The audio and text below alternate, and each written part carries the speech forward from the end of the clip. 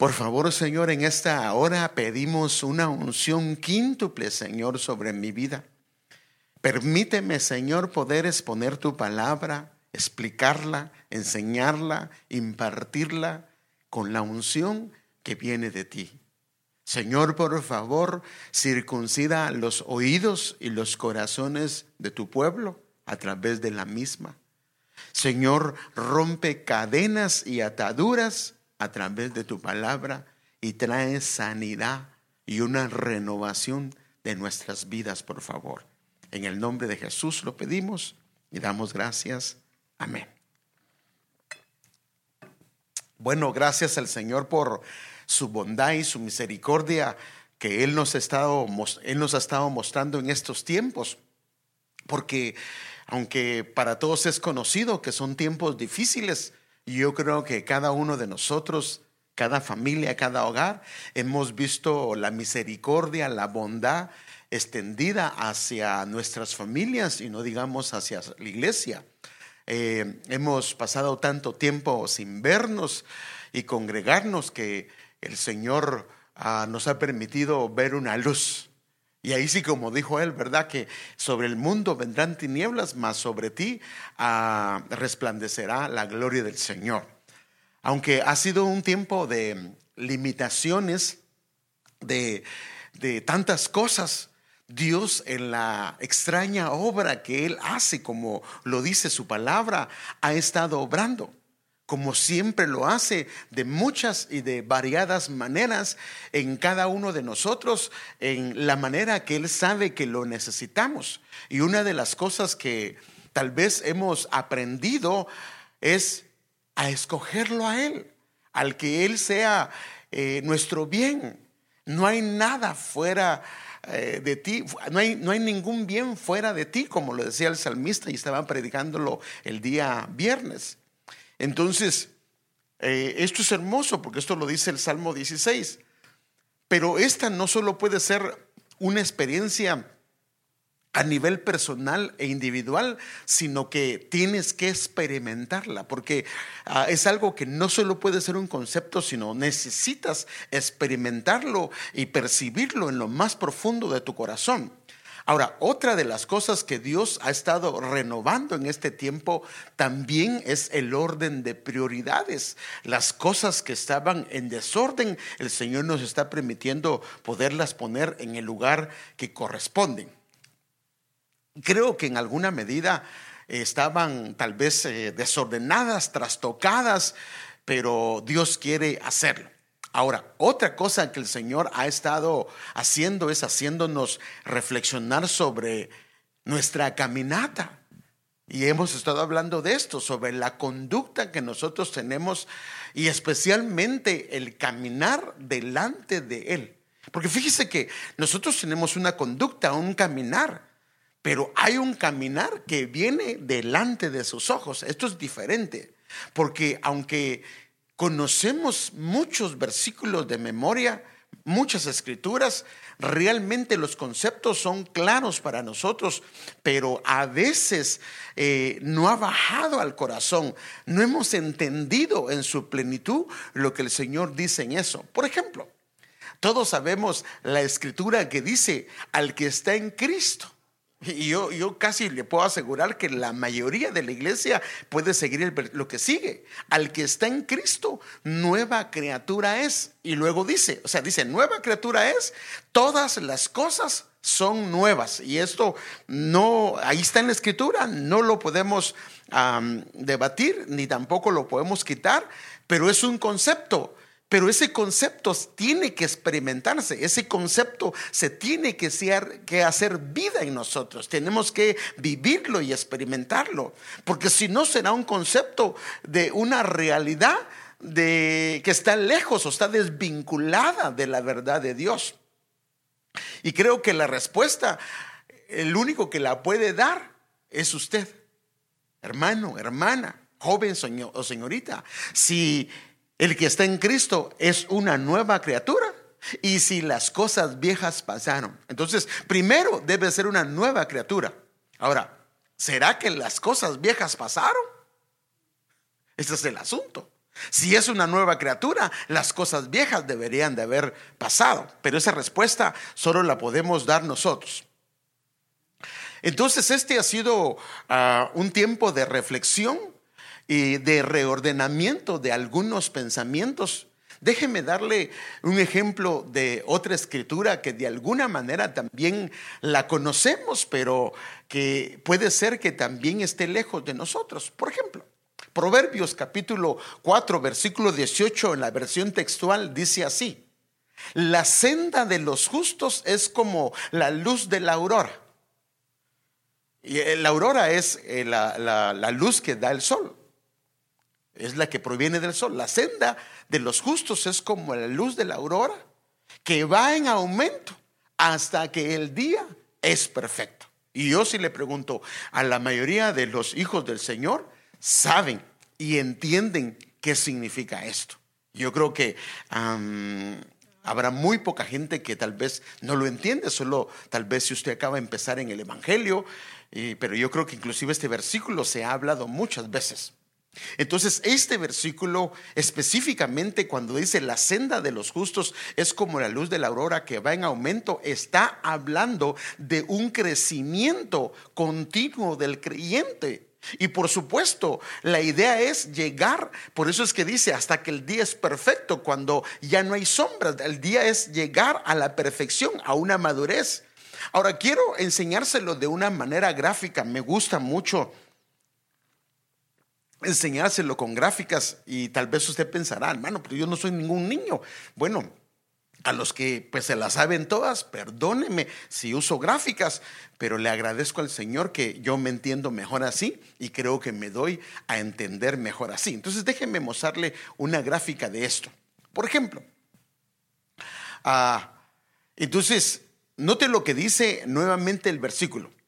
La senda de los justos es como la luz de la aurora que va en aumento hasta que el día es perfecto.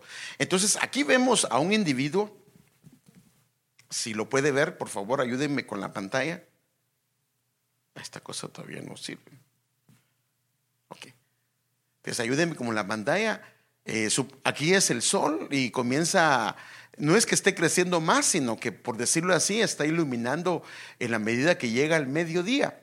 La persona que empieza en el Evangelio tiene muchas áreas oscuras, pero la luz de Cristo, ahí puede ver un puntito, viene a él. Y luego la luz comienza a resplandecer en él y a llenarse de luz, y este tiene más luz y este tiene mucho mayor luz. Ahora, ¿por qué? Porque ha habido un crecimiento. Esto significa que la justicia que había en él, porque la manera como pensaba tal vez no era la correcta a la luz del Señor. Pero en la medida que este hombre o esta mujer comienza a crecer en la luz del Señor, en el conocimiento del Señor, la justicia crece, porque vamos quitando algunas cosas que no están bien y arreglando las cosas que le agradan al Señor, y cada día se va perfeccionando, porque nuestra conducta, nuestra manera de pensar va siendo renovada por el conocimiento del Señor. Ahora, esto no se puede dar si no hay una renovación del conocimiento. Por eso es que la exposición de tus palabras, y lo llevo otra vez a la página, la exposición de tus palabras, en este caso la exposición de las palabras del Señor, trae luz y va a resplandecer. Ahora, esto no es automático, sino que es gradual. Debemos de exponernos gradualmente a la luz del Señor. Y poco a poco, entonces las tinieblas, o sea, las sombras que hay, se irán desvaneciendo poco a poco. Fíjese que esto es importante. Haga de cuenta usted, fíjese pues, que está poniéndose en la mañana delante del sol. Cuando está saliendo el sol, si el sol le pega, usted mismo dará una sombra, no lo puede evitar. Pero en la medida que el sol va yéndose hacia arriba, la sombra que era tal vez muy larga se comienza a cortar y comienza a desaparecer. Y cuando queda exactamente encima de tu cabeza, la sombra que había desaparece. Entonces, de esa manera, la oscuridad En uno va desapareciendo porque la luz del Señor nos va haciendo que crezcamos en Él y arreglando nuestras vidas. Entonces, por eso es que la Escritura dice que hay camino que al hombre le parece derecho, pero su fin es camino de muerte. Porque a veces lo que el hombre piensa no necesariamente es de acuerdo a lo que el Señor piensa. Por eso dice otro pasaje de la Escritura, y mire, y en base a esto, o sea que hay pensamientos que son tinieblas a los ojos del Señor, pero en el hombre son luz. Porque el conocimiento es sinónimo de, la luz es sinónimo de conocimiento y el conocimiento es sinónimo de entendimiento. Mire este otro pasaje, Lucas 11:35 en la versión internacional. Mire la advertencia del Señor, estas son palabras del Señor. Asegúrate de que la luz que crees tener no sea oscuridad. O sea que sí es posible que alguna manera de pensar sea algo oscuro a los ojos del Señor, no sea algo que le agrade a Él. Entonces, hermanos amados, esto significa que la luz es buena, pero ¿qué si la luz que hay en nosotros no es una luz que ha sido traída de Él? Porque el problema es que cada uno traemos un entendimiento y un conocimiento de las cosas que se deben de hacer, pero algunas de esas son contrarias a lo que el Señor dice. Y claro, imagínense, cuando una persona tiene conceptos que no son de acuerdo al conocimiento y a la luz del Señor, en él o en ella son una oscuridad. Pero los estándares y los límites que una persona tiene en base al conocimiento o al entendimiento que tiene, va a ser en base a eso. Y si el conocimiento que hay, la luz que hay es oscuridad, imagínense qué tipo de estándares van a ser. Eso es lo que el Señor dice. A lo bueno le terminan llamando malo y a lo malo se le termina llamando bueno. ¿Por qué pasa eso? Es porque hay oscuridad en el entendimiento o en el conocimiento que se tiene. Entonces, estos estándares no serán agradables ni aceptables delante del Señor. Esto fue lo que le pasó al pueblo del Señor en un tiempo. Mire, el profeta lo declara de esta manera y déjeme mostrárselo a través de la Escritura. Mire este pasaje, Isaías 64, versículo 6 al 7. Estamos todos, él se miraba, él se daba cuenta que estamos todos infectados por el pecado y somos impuros. Cuando mostramos nuestros actos de justicia, o sea, actos de justicia son supuestamente lo bueno que debería de haber. Dice, cuando mostramos nuestros actos de justicia, no son más que trapos sucios. Como las hojas del otoño nos marchitamos y caemos y nuestros pecados nos arrasan como el viento. Y termina este pasaje, hermano amado, viendo la condición de este pasaje. El versículo 7, sin embargo, debido a que las obras son actos que son como trapos de inmundicia, nadie invoca tu nombre ni te ruega misericordia. Por eso tú te apartas de nosotros y nos entregaste a nuestros pecados. Entonces, una de las cosas que va a afectar cuando la luz o el entendimiento que hay es tinieblas es que los actos, las obras ante los ojos del Señor no van a ser gratos ni agradables. Y entonces la persona en alguna medida se puede ir alejando del Señor, no invocar su nombre ni invocar su misericordia. Lo que pasó con la iglesia de la Odisea, que creen que es la iglesia del fin. ¿Qué pasó?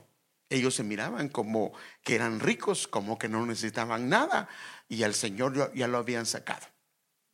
Por eso la Biblia nos manda a hacer todo aquello perdón, nos manda a reflexionar en todo aquello que nosotros hacemos, ya sea de palabra o de hecho, y que lo que hagamos, lo hagamos delante del Señor, conscientes de que el Señor lo mira.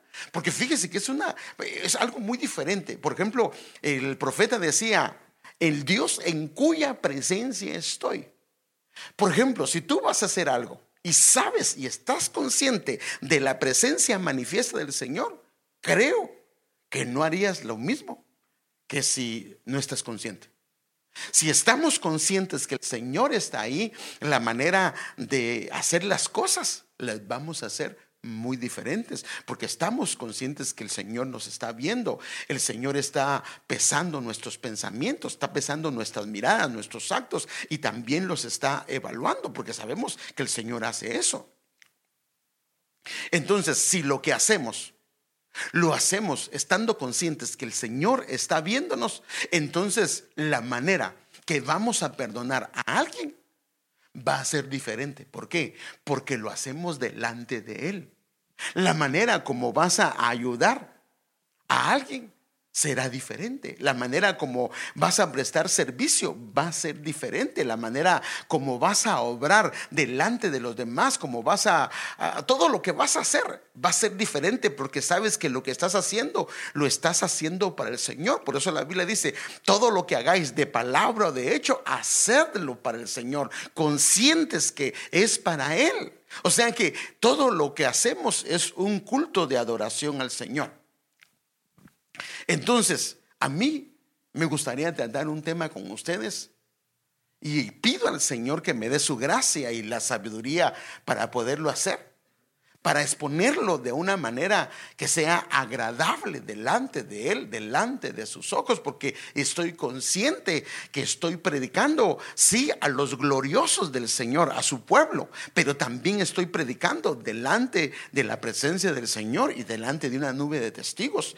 Y yo, la verdad, no quiero ser descalificado por esto, pero tampoco quiero dejar de decir aquello que el Señor quiere que yo le hable. Como dije, muchas cosas hemos estado reflexionando, pero yo quisiera tratar este tema. Harás lo recto y lo bueno. Pero aquí es donde viene la cosa, hermano. Harás lo recto y lo bueno, pero ¿cómo? Ante los ojos del Señor. Padre. Y esto es otra cosa, porque a veces lo recto y lo bueno no necesariamente es lo que el Señor quiere. Me refiero por los conceptos que tenemos o por la oscuridad que puede haber en nuestro entendimiento. Pero Dios nos dice y nos explica cuál es lo recto y cuál es lo bueno. Entonces, ¿de dónde sacamos este tema? ¿De dónde sacamos este versículo? Déjenme enseñárselo. Entonces el tema se llama: harás lo recto. Pero miren, no solo dice una cosa: y lo bueno ante los ojos del Señor. Aquí está la clave: en su presencia, que lo que hagamos sea en su presencia. Y esto creo que cambiará. Imagínese. Padre, ¿cómo lo hago para explicarlo? Te viene a pedir un hijo algo y el Señor está ahí, pero lo puedes ver. Y que Dios nos dé esa capacidad de ese entendimiento, porque la Biblia dice que no hay lugar donde Dios no esté. El problema no es si Él está, el problema es si estamos conscientes que Él está ahí. Esa es otra cosa. Que Dios nos dé su gracia para tener esa conciencia de su chequiná, de su presencia manifiesta. Pero si un hijo me viene a pedir algo, ¿será que le voy a decir: cállate, que friegas, que molestas? Si veo al Señor, ¿qué haría yo? ¿Qué haría usted? Tal vez lo que le diríamos es: sí, ¿en qué te puedo servir, mi hijo?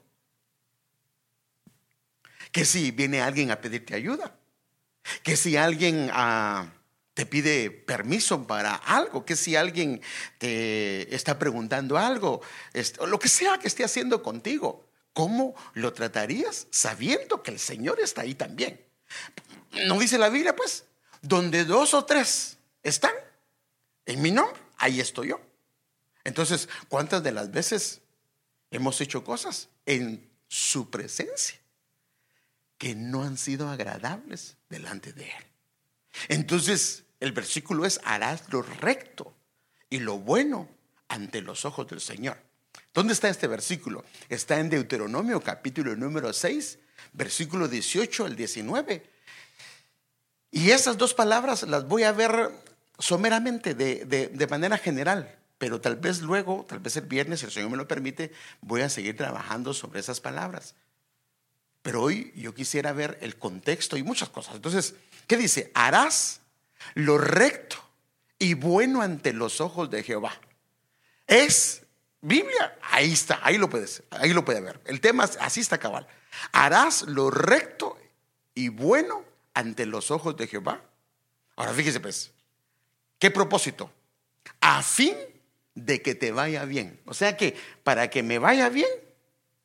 Otra, estábamos viendo, no hay bien fuera del Señor, pero a fin, con el propósito de que te vaya bien. Y en la versión Biblia Jerusalén dice: para que seas feliz.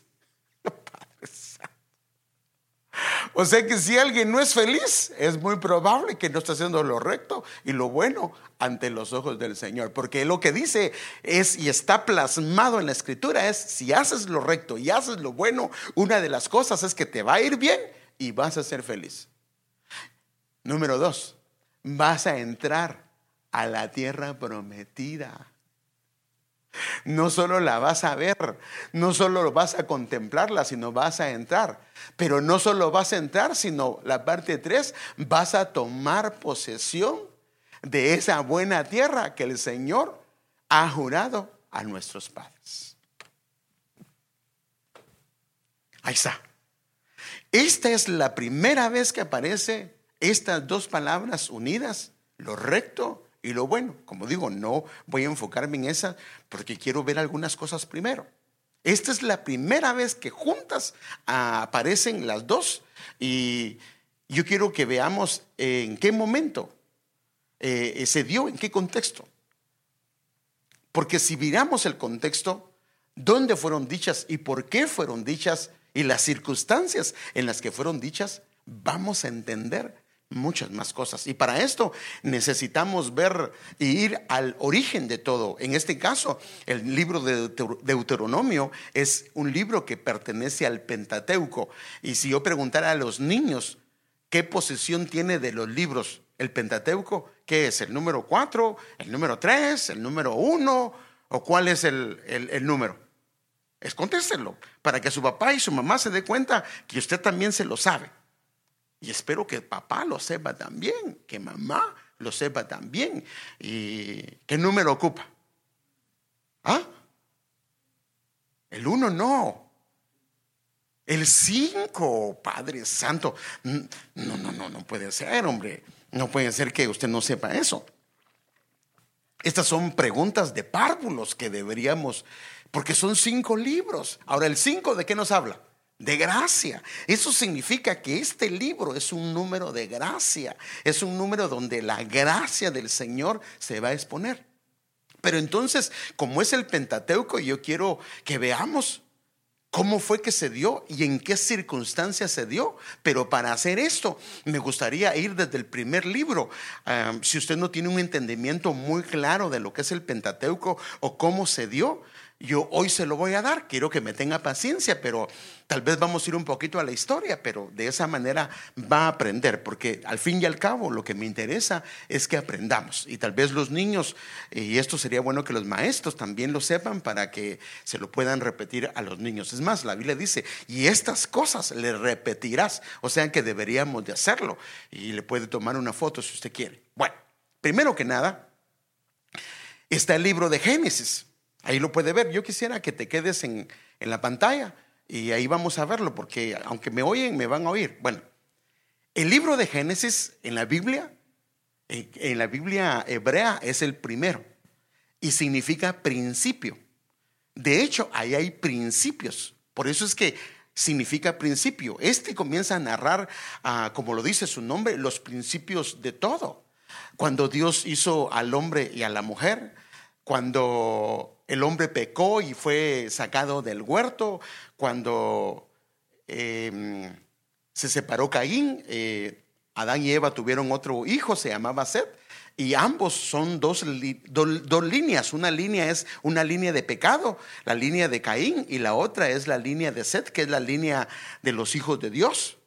Y entonces vemos cómo estos se fueron separando, y luego ambos terminaron siendo desagradables delante de los ojos del Señor. ¿Por qué? Porque al final, en el capítulo 6, vemos cómo la humanidad se apartó, se prostituyó, y la Biblia dice que el corazón del hombre era de continuo solamente el mal. No importa que me dejen solo eso, no hay problema, porque así que me escuchen. Entonces, que la humanidad se prostituyó, y así lo dice en Génesis 6, y debido a que la humanidad se prostituyó, entonces vino Dios y trajo un diluvio. Eso aparece ahí en Génesis 6, 7, 8, 9. Y entonces cuando Dios trae el diluvio, arrasa con toda la humanidad y deja únicamente a una familia, que es la familia de Noé. Y entonces Dios empieza a iniciar otra vez, de nuevo, con una familia, y que es la familia de Noé. Usted sabe que él tenía 3 hijos, y usted sabe un poquito la historia, y llegan del capítulo número 7, 8 hasta el capítulo 11, donde está la torre de Babel. Otra vez el pueblo se vuelve a rebelar en contra del Señor, y ahí los ve que el Señor los vuelve a esparcir, solo que ahora a través de un lenguaje. Ellos tenían un solo idioma. Y a partir de ahí entonces sale el hebreo, el español, el latín, el inglés y todos los idiomas que hay en la humanidad. Ahora, en Génesis 12, estoy hablando de Génesis, que hay en Génesis 12 Dios escoge a una familia, porque Dios quiere traer la redención de la humanidad. Escoge una familia, y es la familia de Abraham, la cual viene él y la hace que esta familia venga y comienza a revelarse de una manera especial, como no lo vimos con nadie más, a excepción de Adán. Aunque con Adán solo decía que Dios venía a hablar con él, pero con Abraham vemos que Dios se comienza a revelar. Y entonces vemos que a partir de Génesis 12 empieza la historia de Abraham y la historia de su familia. Entonces el Señor le dice que se traslade de la tierra de Ur de los Caldeos, y él se traslada a Harán con su papá, y de Harán luego se traslada y se queda allí en Canaán. Ahora, él tiene, usted sabe, un hijo que se llama Isaac, y yo creo que la mayoría sabe la historia de Isaac.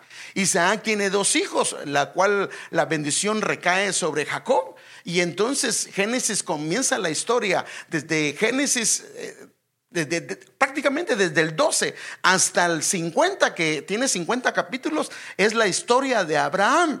Entonces viene y llega la historia con Jacob. Se va nuevamente al lugar donde vivían los padres de Abraham, o la familia de Abraham. Y usted sabe que Jacob se casa con Lea y Raquel, tiene otras 2 esposas más, tiene 12 hijos, y ellos regresan nuevamente porque el Señor le da la orden que regrese a Canaán, porque ese lugar Dios se los había dado. Y entonces ellos regresan, y cuando regresan Dios le da la orden de que usted sabe la historia de José. Él fue vendido, fue a parar a Egipto, y estando en Egipto vino una gran hambre, y entonces Dios le dice a Jacob que vayan para Egipto. Y entonces vienen ellos y se van para Egipto. Como lo puede ver ahí, ellos comienzan a caminar hacia Egipto. Ellos eran 70 personas. Y termina, en este caso, Génesis termina con la estadía de la familia de Jacob en Egipto. Esto es, en resumen, lo que es el libro de Génesis. Ahora, cuando vamos al libro de Éxodo, el libro de Éxodo, según los hebreos, ellos toman la primera palabra, significa nombres. Ahí lo puede ver, esta palabra es nombre. Eso es lo que significa la palabra Éxodo, es nombres. Ahora, ¿por qué nombres? Porque el Señor reconoce a su pueblo, lo reconoce, y entonces Él comienza a obrar con ellos. Entonces Éxodo habla de la estadía de la familia de Jacob que fueron 70 personas que entraron y salieron más de 600,000 de a pie. O sea que algunos creen que era aproximadamente tal vez unos 3 millones de personas. Entonces lo saca de Egipto y usted sabe, viene el llamamiento de Moisés, lo saca de Egipto, la salida de Egipto y su llegada al monte de Sinaí. Ahora, desde que salieron de Egipto, en Éxodo están las plagas, están todo eso, pero no me quiero enfocar en eso, sino que desde que salieron de Egipto, porque me quiero enfocar en lo que dice el libro de Éxodo.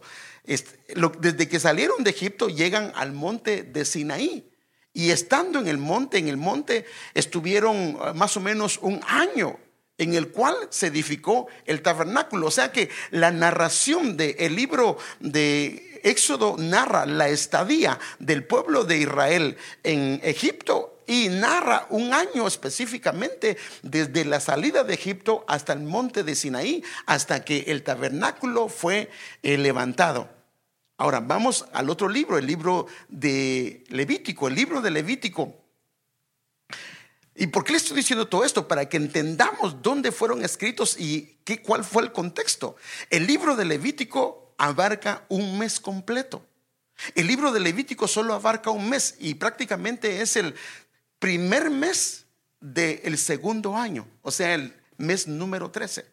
Entonces narra los eventos del segundo año, que es en el primer mes de la estancia que llevaba un año. Después de que levantaron el tabernáculo, ellos al levantar el tabernáculo, entonces viene Dios y durante un mes les comienza a dar indicaciones a ellos de la manera que ellos deberían de ofrendar, la manera que ellos deberían de acercarse, la manera que ellos deberían de adorarlo. Y por eso es que Levítico es uno de los libros menos leídos, pero debería ser el libro más leído. Por ejemplo, yo puse de esta congregación a leer el capítulo número 26 y les dije que me mandaran sus pensamientos, y solo 2 personas me mandaron pensamientos. Los demás creo que no lo leyeron o no lo entendieron.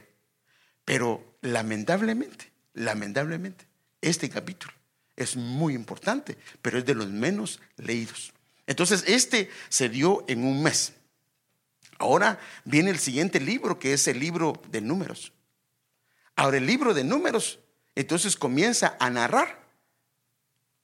Aquí ve que vienen ellos, pasan por Cades de Barnea, pero déjenme explicárselo. Entonces narra la salida de Israel del monte de Sinaí hasta Canaán. Esto fue en el mes segundo del segundo año. Ahora estamos hablando del mes número 14 de la salida de Egipto de Israel. Ahora, esto es importante porque entonces puede ver dónde aconteció. Ahora, ellos llegaron a Cades Barnea, como lo puede ver ahí en su pantalla, a este lugar, a Cades Barnea. Y este lugar significa lugar santo, Padre Santo. Significa lugar santo. Desde la salida del monte Sinaí hasta Cades Barnea, algunos creen que fueron no más de una semana. Ahí fue donde ellos enviaron a los 12 espías para ir a inspeccionar Canaán. Pero los mismos, imagínense, dieron un mal informe al pueblo de Israel en Cades Barnea y se rebelaron en contra del Señor. Y entonces este viaje, que era de solamente unos días, se convirtió en más de 38 años, debido a que Dios le dio la orden de que no continuaran hasta Sitín, hasta el borde al pie del río Jordán, sino les dijo que regresaran y dieran vueltas en el desierto. Ellos comenzaron a dar vueltas en esta parte de acá. Aquí comenzaron a dar vuelta a ellos. Ahora fíjese, ¿y por qué lo hizo el Señor así? Hasta que muriera todo aquel que tenía más de 20 años desde el momento que ellos en Levítico recibieron. Los que tenían más de 20 años acá en el monte Sinaí y se rebelaron acá, murieron. Ninguno de ellos entró, a excepción de Caleb y de Josué. Ahora, ¿por qué? ¿Por qué los de más de 20 años? Porque eran responsables. Ahora, el problema fue que donde ellos se rebelaron fue en un lugar donde significa lugar santo, Padre. Cades Barnea significa lugar santo.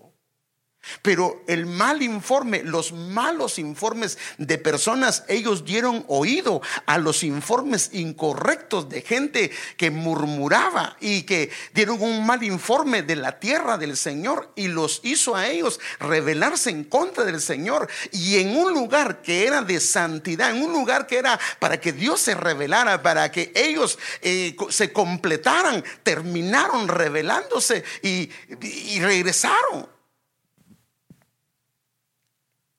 Y entonces empiezan su viaje de regreso. Y a los 38 años entonces comienzan a regresar otra vez de Cades Barnea. Rodean Edom. Edom es el hermano de Jacob, que era Esaú. Solo que ya en este caso eran un pueblo. Y Dios le dice que no les va a dar tierra de ellos y los hace rodear la tierra. Aquí se vuelven a rebelar otra vez y aquí muere otro gran grupo. Y se van por esto alrededor. Moab es el hijo de Lot. Y Dios les dijo tampoco que no les iba a dar su tierra. Y Amón está aquí, que es el otro hijo de Lot. Y entonces Dios les hace rodear la tierra y llegan hasta acá. Entonces el libro de Números habla de la salida del monte Sinaí hasta Sittim. Hasta que llegaron a Sittim. Y Sittim significa las acacias. Y ahí ellos se establecieron.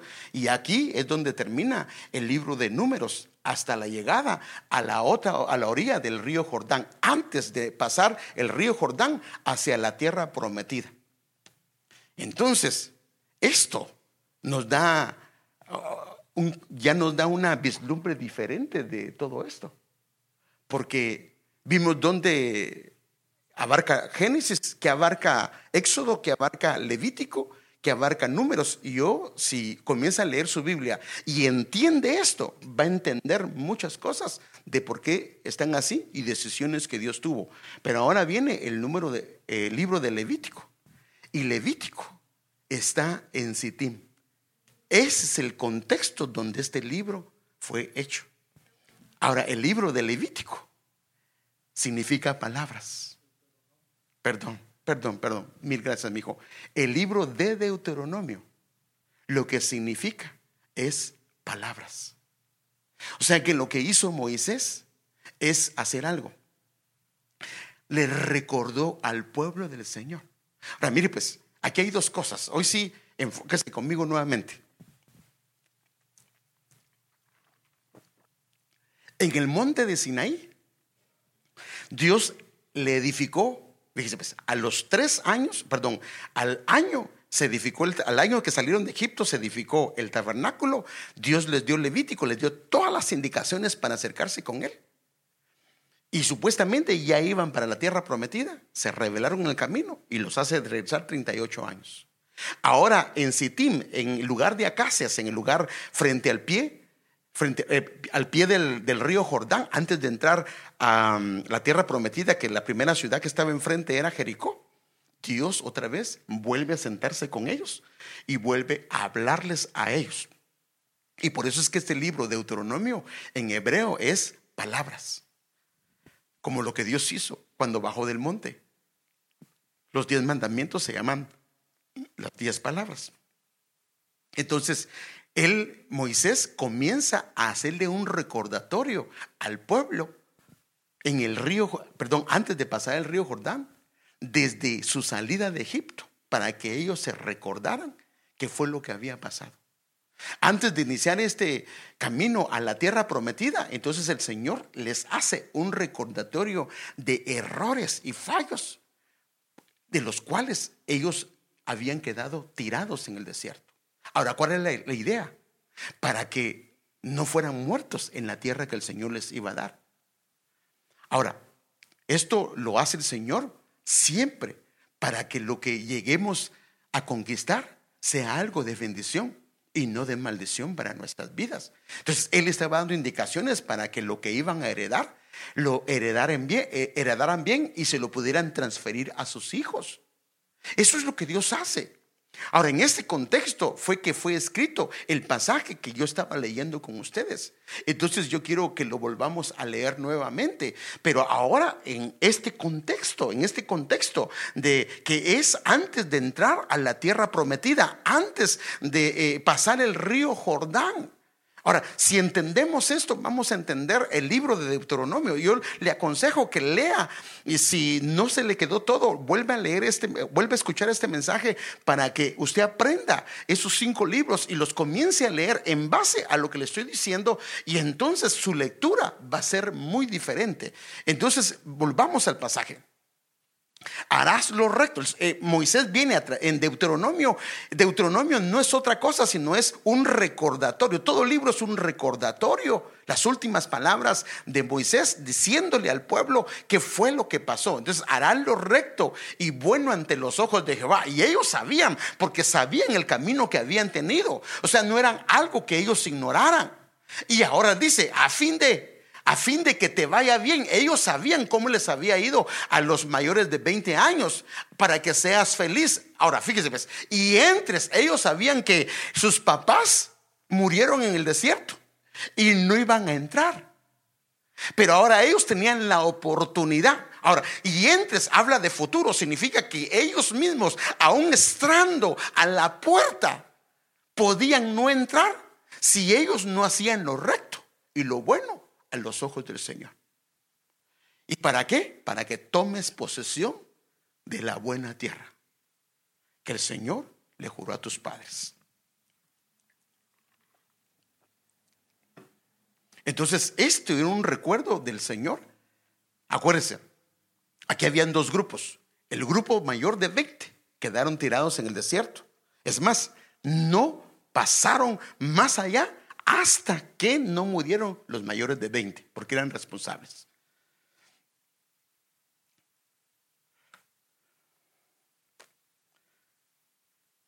Ahora, esto es lo tremendo, que aunque ellos eran muy jóvenes, porque eran menos de 20, ellos también habían escuchado la voz de Dios, porque escucharon la voz, los mayores de 20 y los menores de 20 habían escuchado la voz. Y por eso es que en el caso de Moisés les hace estas indicaciones. Vayamos a la pantalla. Deuteronomio 4:10, y quiero leer el 5:3 para que vea, porque es el contexto en lo que estoy hablando. Recuerda, le dice. ¿A quién le está diciendo? Recuerda, no le está diciendo más que a los jóvenes que eran menor de 20 cuando estaban en el monte.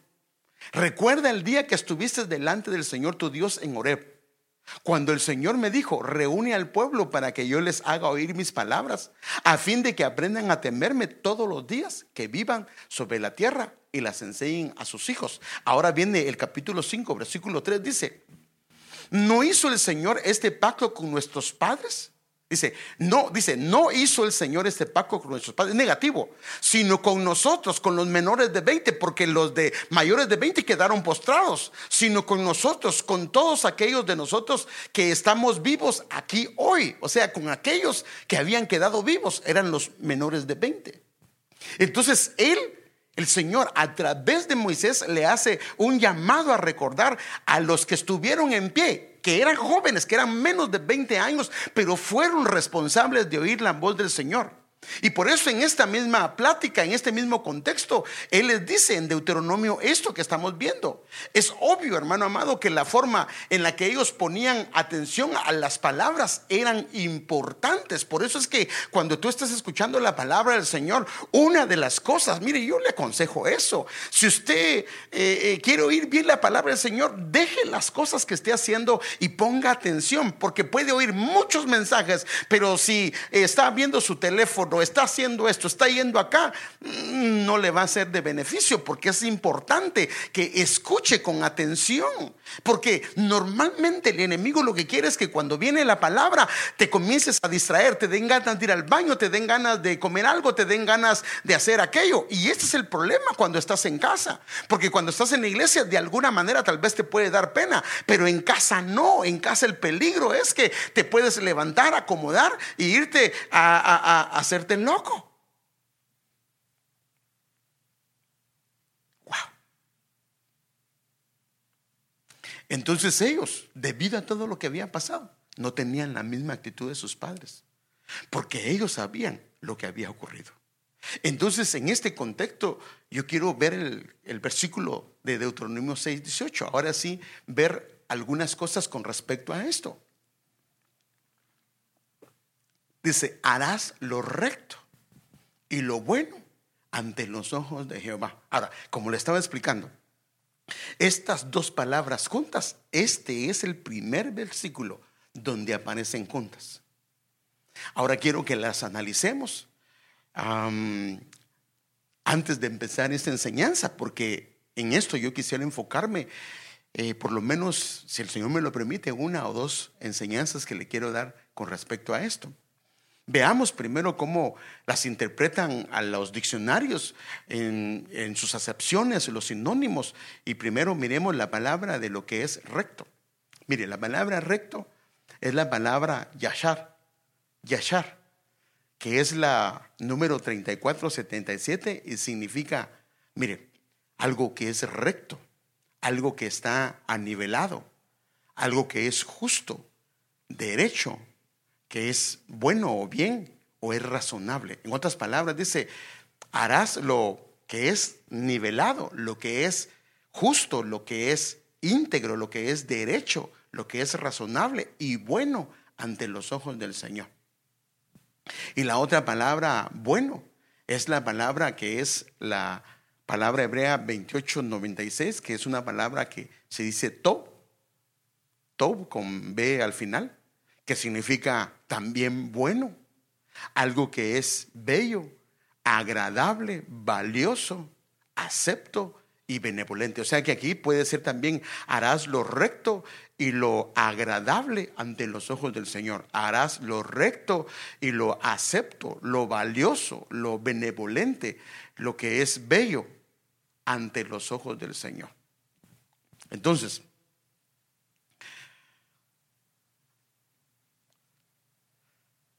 aquí se pueden hacer muchas conjugaciones de las palabras, pero yo lo que quiero es que miremos algo. Primero, nos da a entender, esto lo que nos dice es que nos da a entender que pueden haber cosas que son rectas, pero que no son buenas. Y hay cosas que se pueden ser buenas y no son rectas delante de los ojos del Señor. Ahora, para esto tenemos que dar algunos ejemplos.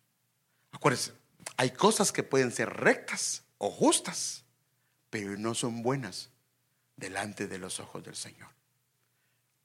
Como le he dicho, un ejemplo, y se lo he explicado, ahorita le voy a dar algunos ejemplos.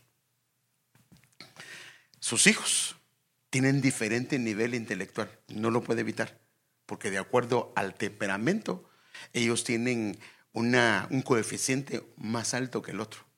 Y a veces les exigimos a los hijos, fíjense, pues, es justo que les exijamos, porque no tenemos que hacer excepción de personas, lo mismo a todos. Pero el problema es que cada uno de ellos tiene una capacidad diferente. Entonces, hacemos algo justo, pero terminamos castigando igual o dándole recompensas igual. Y eso no es bueno, porque estamos haciendo algo incorrecto, algo que no le agrada al Señor, porque estamos midiendo a los hijos de una manera diferente. Entonces, ejemplo de cómo podríamos hacer algo recto o justo y no ser bueno y agradable. Por ejemplo, haga de cuenta que le regala algo a alguien. Usted le regala algo a alguien que le hace falta, pero el problema es que ya no sirve. Haga de cuenta que usted viene y le da algo a alguien, que el hermano o la hermana o la persona que te lo das, él lo recibe con mucho agrado, porque él lo necesita. Pero tú vienes, se lo das y sabes que ya no sirve.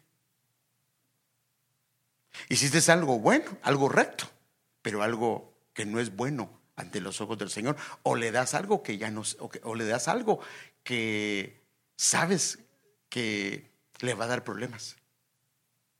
Ejemplo, vendes algo a alguien, tal vez a un buen precio para ayudarlo a él o a ella, pero sabes que ya no funciona y que es cuestión de tiempo y se va a arruinar. Y ya te lo dijeron. Ejemplo, vendes un carro Vendes una moto.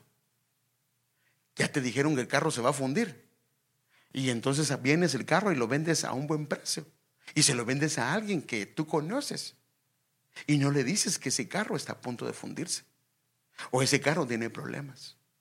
Entonces, aparentemente estás haciendo algo recto, ayudando a tu hermano, dándole algo a un buen precio. Pero no es bueno, porque tú sabes que eso está incorrecto, que eso no está bien, que le va a dar problemas al hermano. Ejemplo, le prometes ayudar financieramente o con cosas a alguien, pero nunca le das lo que le prometiste. Y para que se lo des, te tiene que rogar. Para que se lo des, te tiene que esperar. Haga de cuenta que viene algo y le dice: mira, te voy a ayudar, llega a mi casa. Y llega a tu casa y lo haces esperar un buen rato antes de darle lo que le vas a dar. Vas a ser recto dándole algo que no te sirve, no, algo que tienes que se lo puedes dar. Pero no es bueno la manera que lo haces esperar. Imagínense usted que tú eres dueño de negocio. Ya trabajó el empleado y no le pagas. Le das trabajo a alguien, pero no le pagas, o el salario se lo dejas pendiente y se lo quieres pagar después. Eso no está bien. Le prometes algo, alguna cosa, y le pones peros para podérselo dar, o le pones condiciones para podérselo dar cuando se lo prometiste sin condiciones. Ejemplo, le ayudas a alguien, pero lo haces a medias. No te importa cómo quede. Si le estás ayudando, estás haciendo lo recto y lo justo de ayudarle a alguien, pero no lo haces como deberías de hacerlo. Estás trabajando para alguien y estás trabajando tus horas, pero no trabajas como deberías de trabajar. Estás haciendo lo recto, cumpliendo, llegando temprano y saliendo a la hora, pero no estás trabajando, haciendo las cosas bien. Invitas a alguien a tu casa y le das lo que ya no ni te querías comer, o lo que te sobraba, o lo que tal vez era basura. Le estás haciendo algo justo y recto, invitándole a comer, pero le estás dando lo que ya no sirve. Invitas a tu casa a alguien y lo desatiendes y lo descuidas. Tampoco está bien. Ahora déjeme darle otros ejemplos de esto, que hay muchos ejemplos, hermano, que yo me puse a pensar en esto. Le pones o le exiges a alguien algo de lo que tampoco tú puedes hacer o no estás dispuesto a hacer. Les pones metas inalcanzables de las cuales tampoco estás dispuesto a hacer. Ejemplo, haga de cuenta que usted le prestó un dinero a alguien. Digo, cuando presto, me refiero que viene una persona y yo necesitaba para pagar algo, un dinero, y yo le pedí que me ayudara con eso. Él me prestó dinero a mí. Ese es el concepto. Él me prestó dinero a mí. Yo salí de mi problema y le prometí a él o a ella que se lo iba a pagar. Y ahora viene, pasa el tiempo y no le quieres pagar. Y cuando le quieres pagar, le pones condiciones para pagarle. Perdóneme, eso está incorrecto. Si estás haciendo lo recto de pagándole, pero pagándole de una manera incorrecta, algo que no le agrada al Señor. Es más, si te prestó dinero y te tardaste, ve y dile: perdóname, no te puedo pagar en la fecha que te prometí, pero te lo voy a pagar o por partes o todo junto, pero te voy a pagar un interés si es necesario, con tal de que quedes bien. Pero da la cara, no la gente te tiene que buscar, no te tienen que ir a buscar. Eso es incorrecto. Eso, si no, no vas a pagar. No es correcto. Tienen que estar detrás de ti. No es correcto. Por ejemplo, le prestas una movie, le prestas un carro, le prestas algo a alguien y no lo devuelves. Eso no está correcto. Pero qué bendición, el hermano no lo necesita, la hermana no lo necesita. No es correcto. No es correcto. Eso se llama hurto. Le prestas el carro a alguien, te lo da con mucho gusto, lo usas y se lo devuelves sin gasolina. Perdóname, eso no está bien. Eso no está correcto. O imagínate que te presten un carro, le diste un rayón. Me refiero a algo consciente. Te diste cuenta que le metiste un rayón y lo devuelves sin decirle nada al dueño. No está correcto. No está correcto. Padre, aquí hay muchas cosas. Por eso es que, hermano, aquí dice: harás lo recto y lo bueno. Eso es si lo queremos hacer delante de los ojos del Señor. Ahora, si delante de mí o de mis conceptos y mi manera de pensar, pues a ti te parece bien, a mí me parece bien y es suficiente. No, aquí la cosa es delante de Él. Delante de Él. Y es donde comienzan a pasarnos factura, porque delante de Él, Él sí pesa las intenciones, Él sí evalúa la capacidad que tenemos. Y déjeme, por ejemplo, con aquellos hombres, había un hombre ofrendando, usted sabe, mucho de lo que tenían, eran hombres ricos. Y comparado con la viuda de la ofrenda, lo de ellos era mucho, mucho, mucho más. Lo de ella era insignificante, pero esto significaba mucho para ella. Era todo, estaba su corazón en aquello. Entonces, cuando vas a ayudar a alguien, hazlo de todo corazón. Cuando cuando tienes a alguien en tu casa, atiéndelo como un rey. Atiéndelo como alguien que se lo merece. Por ser un hermano, por ser una hermana. Por eso digo, si está el Señor ahí, por eso es que el asunto no es, hermano amado, el asunto no es si lo haces o no, sino cómo lo haces. Si no lo haces, estás muy lejos. Y si lo haces, el asunto es cómo lo haces. Por ejemplo, está el jardinero ahí.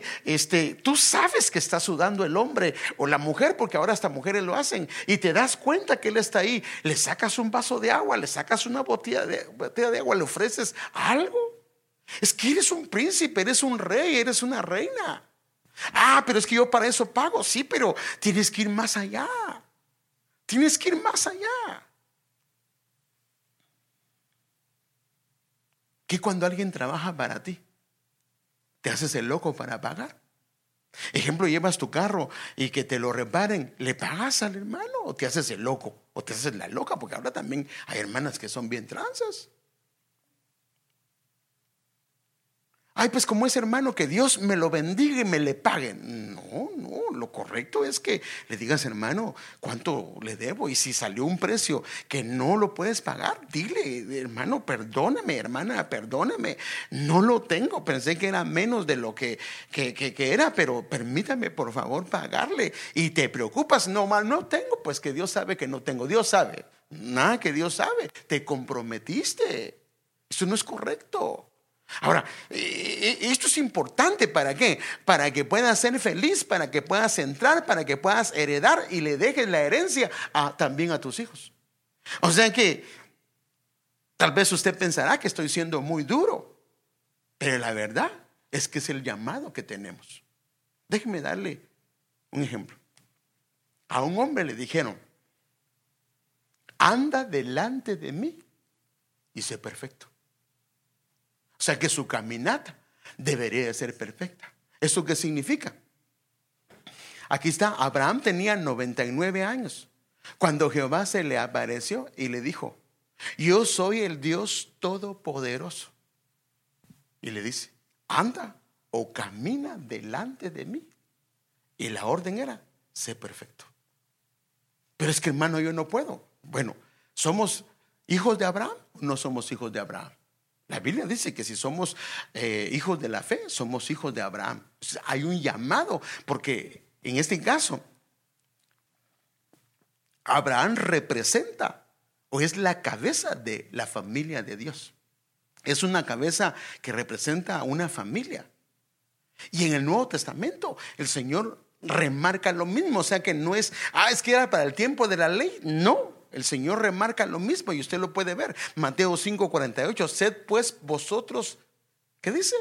Perfectos, Como vuestro Padre que está en los cielos es perfecto. Por eso es que el Padre le pedía a Abraham que fuera perfecto y que caminara delante de él perfectamente. Ahora, como se camina perfectamente es cuando caminas a los ojos de alguien, o que alguien te supervise, que alguien te diga. Si quieres caminar solo, no vas a caminar perfecto. Ahora viene el Señor y dice: sean perfectos como mi Padre que está en los cielos es perfecto. Y Pablo vuelve a remarcar esto. Y por lo demás, hermanos, regocijaos, está bien, gócense, pero sean perfectos, confortados. O sea que vuelve otra vez a la carga el apóstol Pablo. Entonces hay un llamado, o sea, hay que hacer lo recto y lo bueno ante los ojos del Señor. Pero eso es imposible si no hay un crecimiento en el Señor. Porque si no hay un crecimiento, hermanos, veníamos con actitudes malas, con que no pagábamos al que le debíamos, y seguimos igual. Con que hacíamos injusticias con la gente que hacíamos negocios y seguimos igual. No puede ser. La Biblia dice que hay un llamado para un camino de perfección. Y claro, esto lo tenemos que hacer delante de los ojos del Señor. Y entonces, esta madurez dependerá del crecimiento individual de cada uno. Padre, ¿cuánto llevo, mija? Ay, Padre. Me fue el tiempo. Bueno, vamos a dejarlo pendiente. Si no, no quiero, porque tampoco quiero llevarlo a la carrera. Pero, Padre, que nos ayude el Señor. Yo quiero hacer cambios, hermano.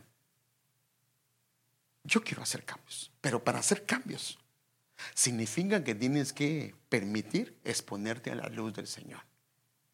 Solo te di algunos ejemplos, no quise darle más, porque creo que es entendible dice que al sordo por señas. Entonces es entendible lo que creo que estoy diciendo a nivel de la iglesia, a nivel de su pueblo, de que necesitamos cambiar nuestra manera de proceder. En todos los aspectos, en el trato social, en el trato financiero, en el trato espiritual, en el trato de bondad, en el trato de ayuda, en el trato de servicio, en el trato de muchas cosas, hermanos. Nosotros, hermanos, no podemos ser igual que los demás. Tenemos un llamado, no solo a nivel de Abraham, sino un llamado a nivel del Señor Jesucristo, un llamado a nivel de Pablo, un llamado del Señor mostrándonos el camino y diciéndonos: no pueden ser igual. Si ustedes son, si están en Cristo, son nuevas criaturas, y las cosas viejas, lo viejo debe de pasar, debe de estar pasando, pero no puede pasar mientras no haya una renovación de la mente y el corazón. Porque, hermanos, el Señor no quiere que nosotros transiemos a la gente, que le hagamos daño a la gente. No es la voluntad del Señor. O sea que podemos hacer inclusive cosas buenas haciendo lo injusto delante de Dios. Yo creo que el Señor no quiere. Pero esto solamente si podemos lograrnos exponernos a la luz del Señor y decirle: Señor, por favor, ayúdame. Ayúdame, Padre. Yo, por favor, no quiero actuar de una manera que no te agrada. Yo quiero arreglar. Si mi camino que llevo, esto no está bien, debo de arreglarlo. Debo de ajustarlo, debo de tomar la decisión de hacer los cambios que sean necesarios para agradarte a ti. Porque, hermanos, antes de entrar a la tierra prometida, el Señor les dice algo: necesitan hacer lo recto, pero también lo bueno ante los ojos del Señor, porque esto va a determinar que se les vaya bien, que sean felices. Esto va a determinar que entren en la tierra que yo les he prometido. Esto va a determinar que ustedes la hereden y que sus hijos hereden todo esto. O sea que esto está vinculado, hermano amado. Ahora, si lo traemos al tiempo de ahora, sería para que pueda hacer entrar a las bodas del Cordero. Dice la Biblia que no se halló mentira en ninguno de ellos, que ellos seguían al Cordero por donde quiera que iban, que ellos se guardaban para el Señor, que, hermano amado, eran un ejemplo, un testimonio agradable, eran un olor grato delante de Dios. Son gente que quiere ir detrás del Señor, pero haciendo las cosas como el Señor les dice. Hermanos, yo sé que todos tenemos fallas y errores, pero lo que el Señor quiere no es que, porque el Señor vino por enfermos, vino por gente que estábamos en lo peor, pero Él quiere que vayamos arreglando las cosas para que tengamos una conducta que lo agrade a Él. Dice, por eso se dice: sed perfectos como vuestro Padre Celestial camina delante de mí, y sé perfecto. En otras palabras, que haya alguien que te pueda observar, alguien que te pueda ver, alguien que pueda decirte: esto no está bien, estás caminando por aquí, pero no es correcto. Ahora, si rezongas y no quieres hacer caso, entonces significa que no estás bien.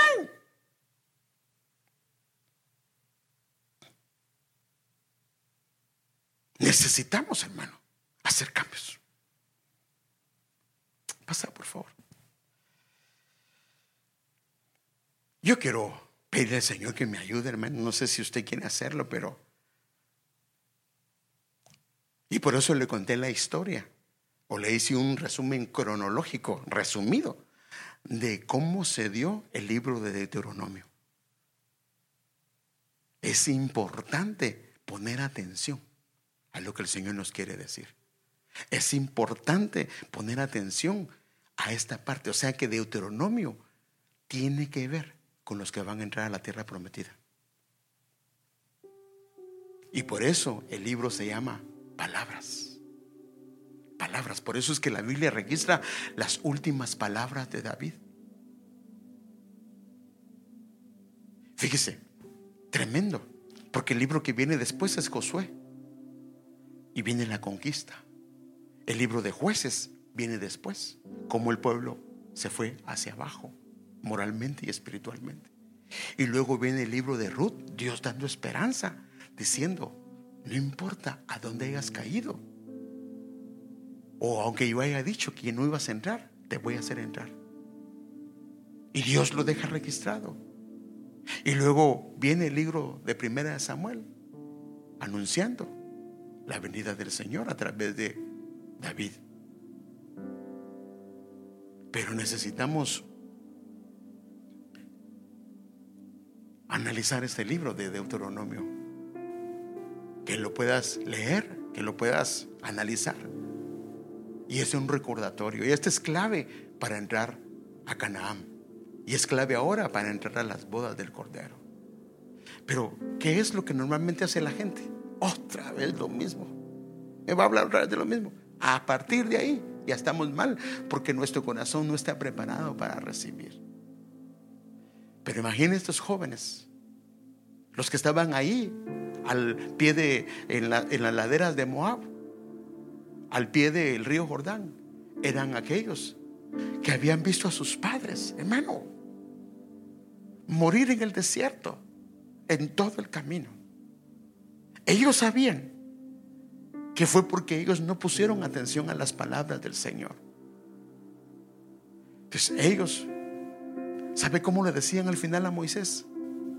Si mi Señor dice esto, mire qué tremendo. Tenían una actitud diferente.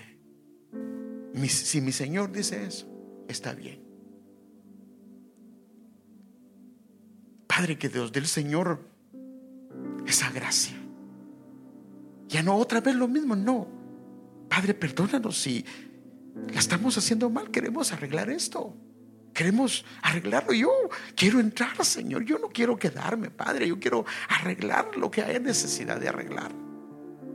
Señor, si no estoy siendo guiado, no estoy siendo ajustado, Padre, por favor ayúdame. Y por eso es que en las canteras de Salomón las piedras eran donde recibían, porque cuando se edificó la casa no se oyó ningún ruido en la casa del Señor. Tal vez el Señor ha estado trabajando esas áreas y no has querido. Y no has querido. Tal vez eres hijo, tal vez eres hija Y tus padres te han estado hablando y no quieres hacer caso. Si continúas con esa actitud, puedes quedarte. Pero ¿por qué no vienes y haces un cambio y le dices: papá, mamá, perdóname, tienes razón en lo que me ha dicho, pero me he rebelado, pero yo quiero arreglar esto? Pero necesitamos arreglarlo. La enseñanza de la caminata, la Biblia lo dice, quedó escrita para nuestra enseñanza, para que no caigamos en los mismos errores. Así está, así lo dice 1 Corintios, para que nosotros no caigamos en esos errores. Pero el problema de ellos es que vino dureza de corazón. Eso abarcó su corazón.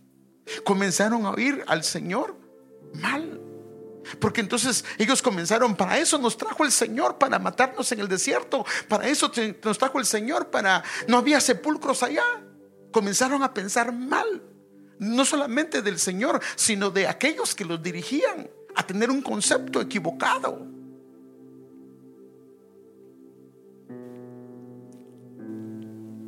Padre, ayúdanos, Señor. Ayúdanos, por favor.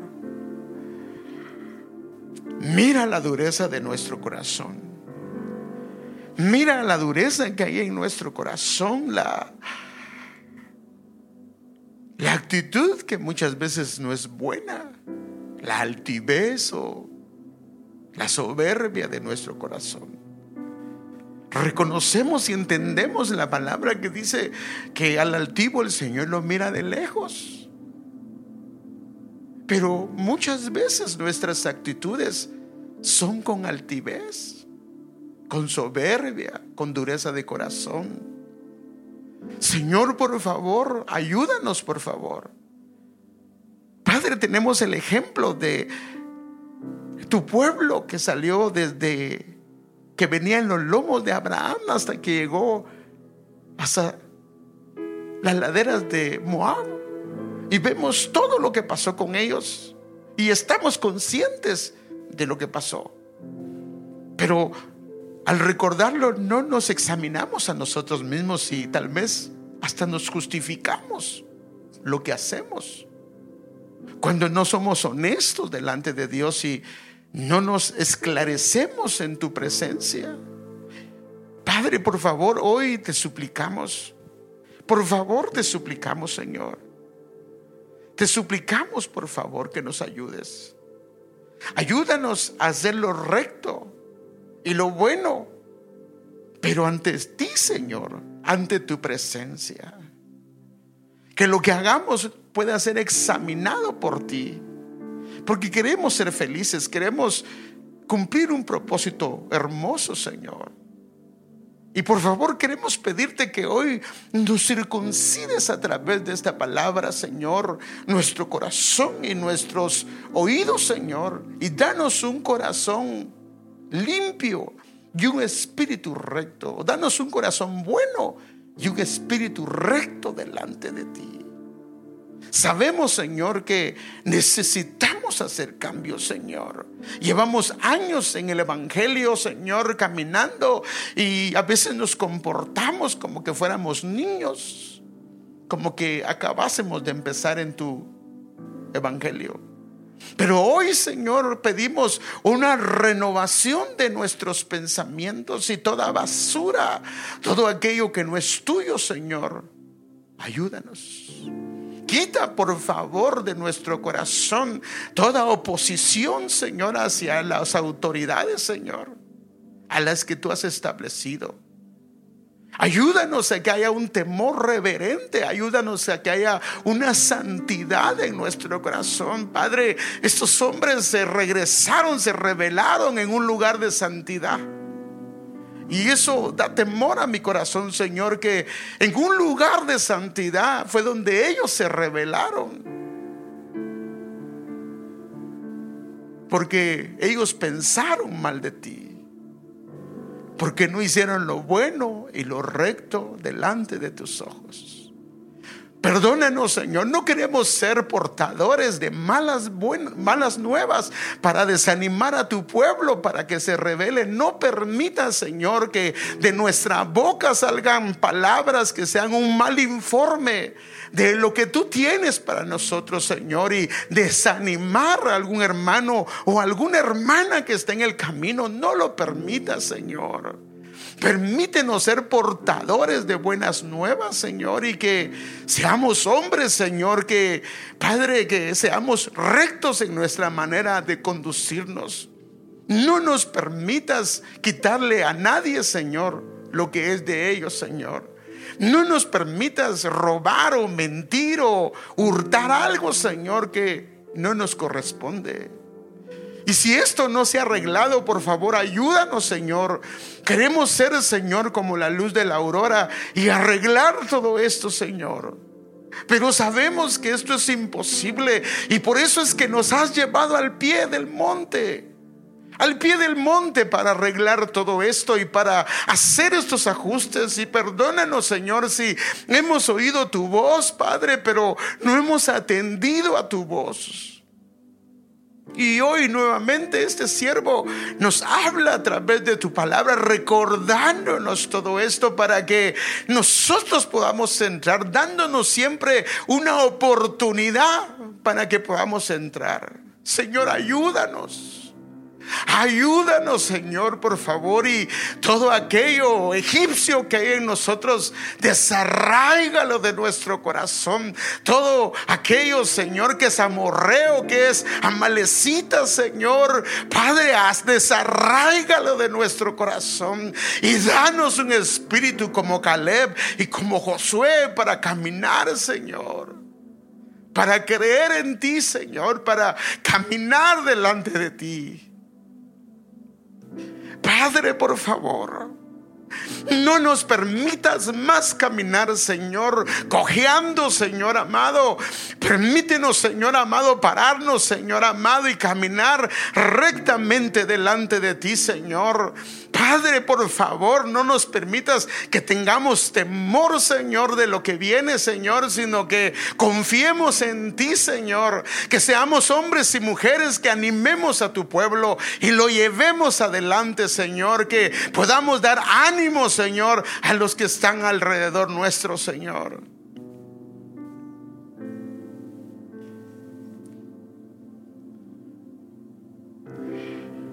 Cámbiame, Señor,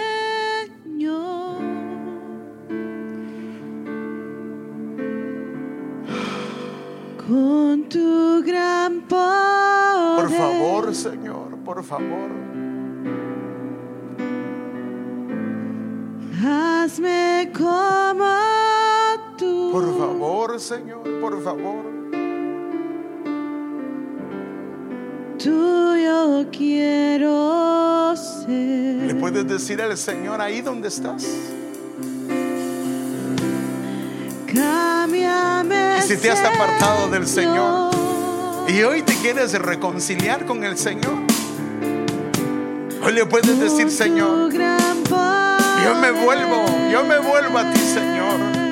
Perdóname si me he alejado, perdóname si me he apartado, Señor, pero hoy yo me vuelvo nuevamente a ti, Señor, y quiero caminar como tú dices, Señor. Si tú te apartaste, hoy es el día para que te vuelvas al Señor. Porque el Señor ha traído un espíritu de arrepentimiento sobre tu corazón. Y el Señor le agrada ver la actitud que tienes de decirle: Señor, ayúdame. El Señor ha escuchado esas palabras que han salido de tu corazón. Tal vez no las has expresado, pero hoy el Señor te dice que le han agradado. Que el Señor te ayude a ti y a mí a caminar como a Él le agrada. Que seamos hombres y mujeres que honremos el nombre del Señor, honremos al Señor con nuestro caminar.